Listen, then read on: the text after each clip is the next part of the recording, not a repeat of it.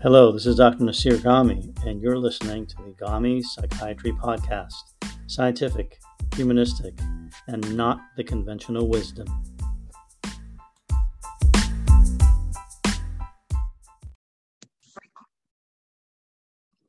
Hello, this is Dr. Nasir Ghami, and welcome back to the Ghami Psychiatry Podcast. Today, I'd like to talk to you about a simple possible solution to the massive problem of suicide.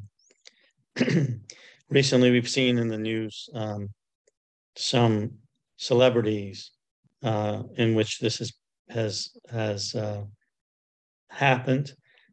Specifically, the country singer Naomi Judd, who in her 70s recently died by suicide.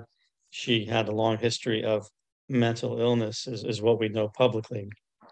Of course, as we've discussed on this podcast, there is no such thing as mental illness in general, but there are psychiatric diseases. The most high-risk psychiatric disease for suicide is bipolar illness or manic depression. And that's also associated with creativity and common in people who are artists and otherwise prominent. So the possibility of a mood illness, usually severe depression, leading to suicide is very high in this scenario, and bipolar illness would be the highest likely cause. Now, as you may know, lithium is the standard and most proven treatment for bipolar illness, although it's only prescribed in 15% of people with that diagnosis, which is a travesty, which we'll talk about more on other occasions. Separate from the fact that lithium is effective in treating bipolar illness, it's the only psychiatric medication proven to prevent suicide. Let me repeat that. Lithium is the only psychiatric medication proven to prevent actual completed suicide. Some of you may know about some other medications. You may think about the antipsychotic clozapine, which actually has language approved by the FDA in its marketing that allows it to say that it can prevent suicide attempts. It has been shown to reduce suicide attempts in one large randomized trial compared to olanzapine, but it never actually reduced the completed suicides in that study, which was about a year long. Some people think that antidepressants prevent suicide mistakenly. Actually, they don't, as we discussed in the prior podcast. They, in fact, increase the risk somewhat in young adults and children. The only drug proven to prevent completed suicide in randomized studies, which is the highest quality of studies, is lithium. This has been shown in multiple different studies and analyzed in a combination of those studies in a meta-analysis published some years ago. Now, the reason that no other drugs have been shown to prevent suicide, besides the fact that they may not actually do so, is that it is not easy to prove that a drug prevents suicide.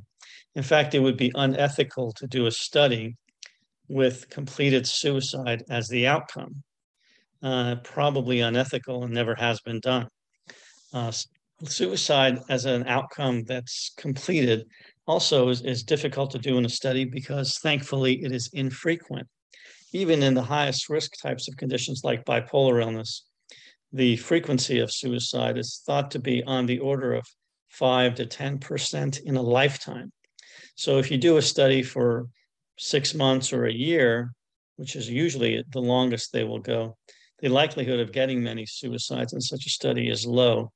And so having completed suicide as an outcome usually just won't work statistically, even if for some reason ethically it was attempted. That's why suicide attempts, which are much more common, are the usual outcomes that are studied in randomized trials. So let me give you a few statistics. About 1/2 of people with severe clinical depression have suicidal thoughts or suicidal ideation, 50%, 1/2. That means 1/2 don't have any suicidal thoughts at all. So that's important to know.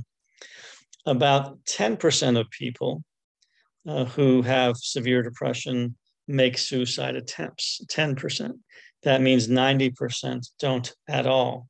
It also means that around 80 to 90% of people who have suicidal thoughts never make an attempt.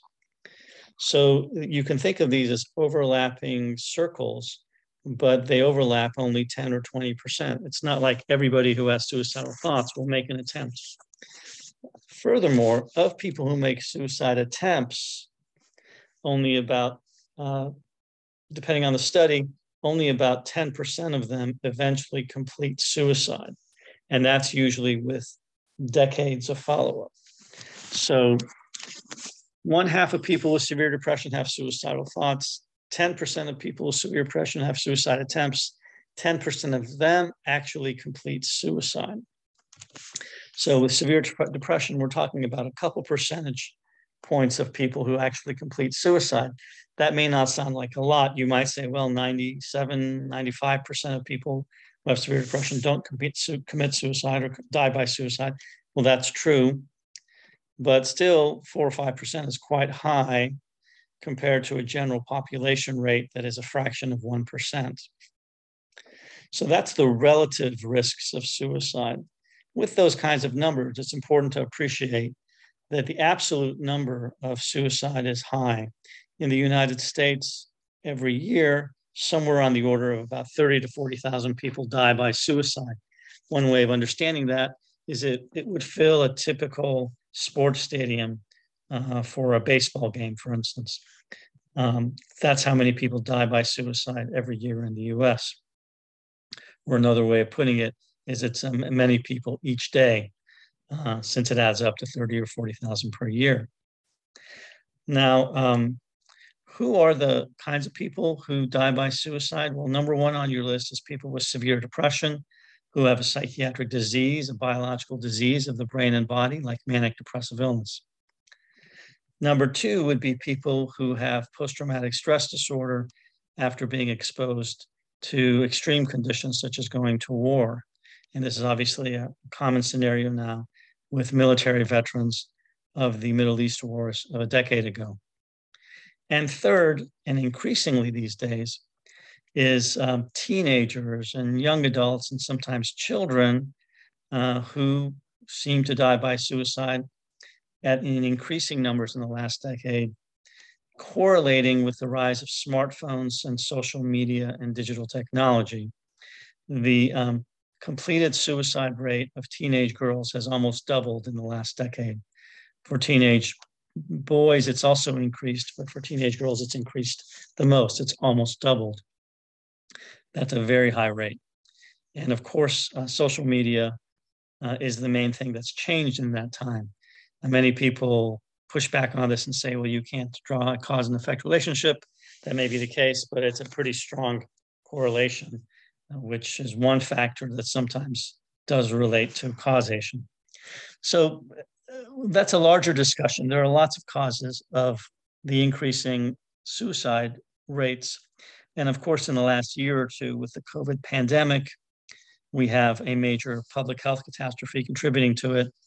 And usually when there's economic declines, there's also increasing suicide rates, and that may be beginning to happen also now.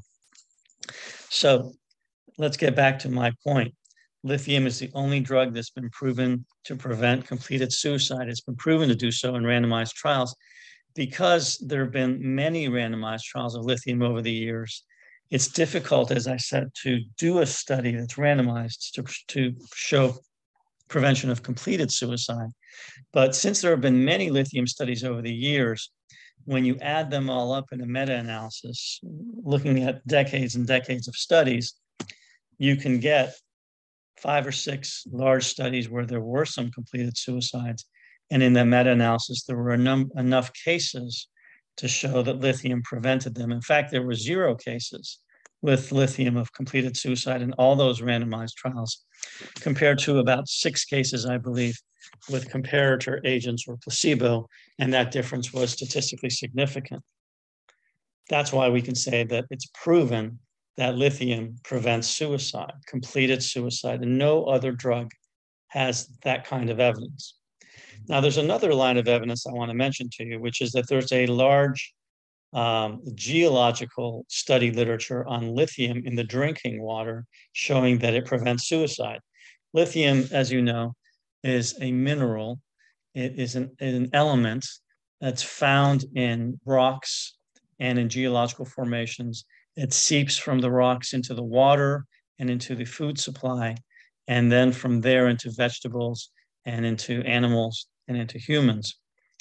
Lithium is an essential mineral in the human diet.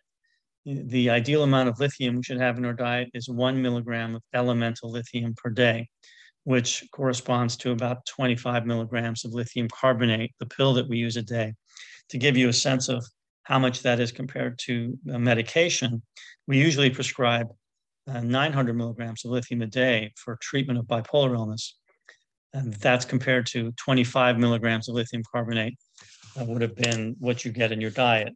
And there's 1 milligram of elemental lithium in that amount of lithium carbonate. So we really are prescribing lithium at maybe a rate that's 30-fold higher than what you get in your regular diet or should be getting in your diet. And what these geological studies show is that in some places, there is almost no lithium in the drinking water in the natural environment. And so people in those places have lithium deficient diets. These studies have been done in many different countries and replicated many times, almost a dozen times, I think, in places like Texas, Japan, Austria, Chile. These studies have been repeated in different places. And what they find is that in those places where counties can be shown or provinces that have high amounts of lithium compared to counties or provinces that have low amounts of lithium, the places with higher amounts of lithium have about half the suicide rates or even less than the places that have low amounts of lithium. Now, again, you might say that's just a correlation. How do you know there's a cause and effect relationship? Well, I know it because of the randomized data I just cited to you, which prove that lithium prevents suicide. So we know lithium prevents suicide based on the randomized studies. And now we can say that even small amounts of lithium prevent suicide based on the geological studies.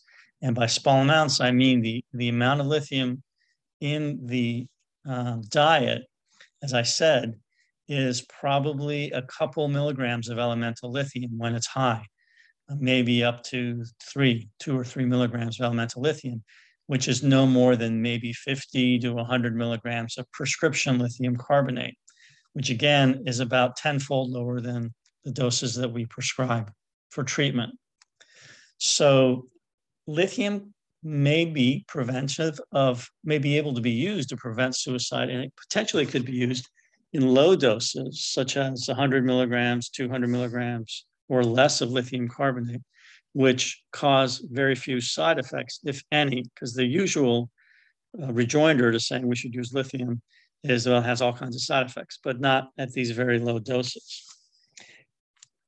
Now, another factor that might be brought up is the studies with lithium are in bipolar illness, and the claim might be that it doesn't prevent suicide necessarily in PTSD or in teenagers who have depression related to social media use that do not have bipolar illness or manic depression. And that may be the case. There recently was a study that was a randomized trial in the VA system that finally tested the use of low to medium dose lithium for suicidality in veterans, and it reported no benefit compared to placebo. But again, that study mainly looked at suicide attempts, not completed suicide. And as I said, these are overlapping circles, but not very overlapping, only about 10% or so overlap between suicide attempts and completed suicide. So a drug may not reduce suicide attempts, but still prevent suicide, or vice versa. A drug may reduce suicide attempts or suicidality, but not necessarily prevent completed suicide. One interesting point about that VA study is when you look at the subgroup of patients with bipolar illness in that study, they actually did have lower suicide attempts than placebo. So it may be that lithium is especially effective in preventing suicide in people who have a mood illness, as opposed to people who have post-traumatic stress. However, it's worth pointing out again, those geological studies showed that the actual suicide rates were about one half in the high lithium areas versus the low lithium areas. And that's in the general population. That's not in people with just mood illnesses. So it does suggest that maybe lithium will have suicide preventive effects broader than just mood illnesses. So I want to come to my point, which is that certainly if someone has a severe mood illness, as may have been in the case of the celebrity country singer that I described, they should be at least on a low dose of lithium. Even in older age, low doses can be given safely. Of course, we don't know if that was the case with this person. But more broadly, I think that anybody who has a mood illness, who has any suicidality at all, should have at least low dose treatment with lithium. And certainly anybody who has higher risk, meaning has made suicide attempts, has repeated suicide attempts, or has severe suicidal ideation, they should get lithium. I also would like to emphasize that one half of the people who die by suicide do so on their first attempt. So if it's not really wise to wait until a person makes a suicide attempt to think about doing something like giving them lithium. If there's any reason to fear a suicide attempt, suicide, I should say, lithium should be given, because half the time that first attempt is fatal. I would go further and say that people who have depression, even if it's not bipolar, even if it's not manic depressive, even if it seems more environmental or socially caused, should go on lithium at low doses, at least if they have suicidal thoughts or any other risk for suicide. And despite the VA study, I think that more work should be done and I think that it does not hurt to seriously consider giving lithium at low doses to veterans who have depression, at the very least, and mood episodes of depression and suicidal thinking. This could be a very simple solution to the suicide problem, giving low-dose lithium broadly to people with suicidal risk factors. I brought this up once with the former Surgeon General, David Satcher, who also used to be at the CDC, I believe.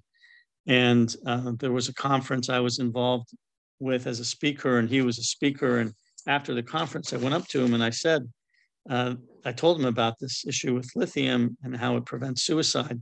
Satcher had put out Surgeon General's statement and study about suicide as a public health problem some time ago. And he was very well known for bringing the country's attention to suicide. And I mentioned it to him, and he had never heard of lithium as a potential treatment for suicide. I want to mention this in this podcast because there's really almost no other venue to talk about these things. I intend in this podcast to talk about things publicly that I only often have a chance to discuss with my colleagues more privately, but often do not have the chance to write about publicly, certainly not in scientific articles, in journals where such things aren't usually discussed, or even in blog posts in which maybe the subject doesn't get much attention. So here's just a personal example. The Surgeon General, who's famous for bringing suicide to the attention of public health, did not appear to know that lithium could be effective in preventing suicide. I gave him my card and I told him I'd love to follow up with him to see if we could get this to the attention of the public health community more broadly, and I never heard back. I will say, obviously, there are many reasons why one might not hear back, and I've certainly been on the other end of that and not followed up with people about things. So this is not a complaint. I just want to make the point that I think the public health community seems extremely unaware that lithium should be part of the arsenal for the treatment and prevention of suicide. And right now it's really being ignored. So in the case of celebrities who bring this to the attention of the public, I think it's a chance for us to make this point that lithium might be a relatively simple solution to an obviously very complex problem. And that's not to say that that's all we should do. It's not to say lithium always will work, but right now we're ignoring it. And I think we should stop ignoring it.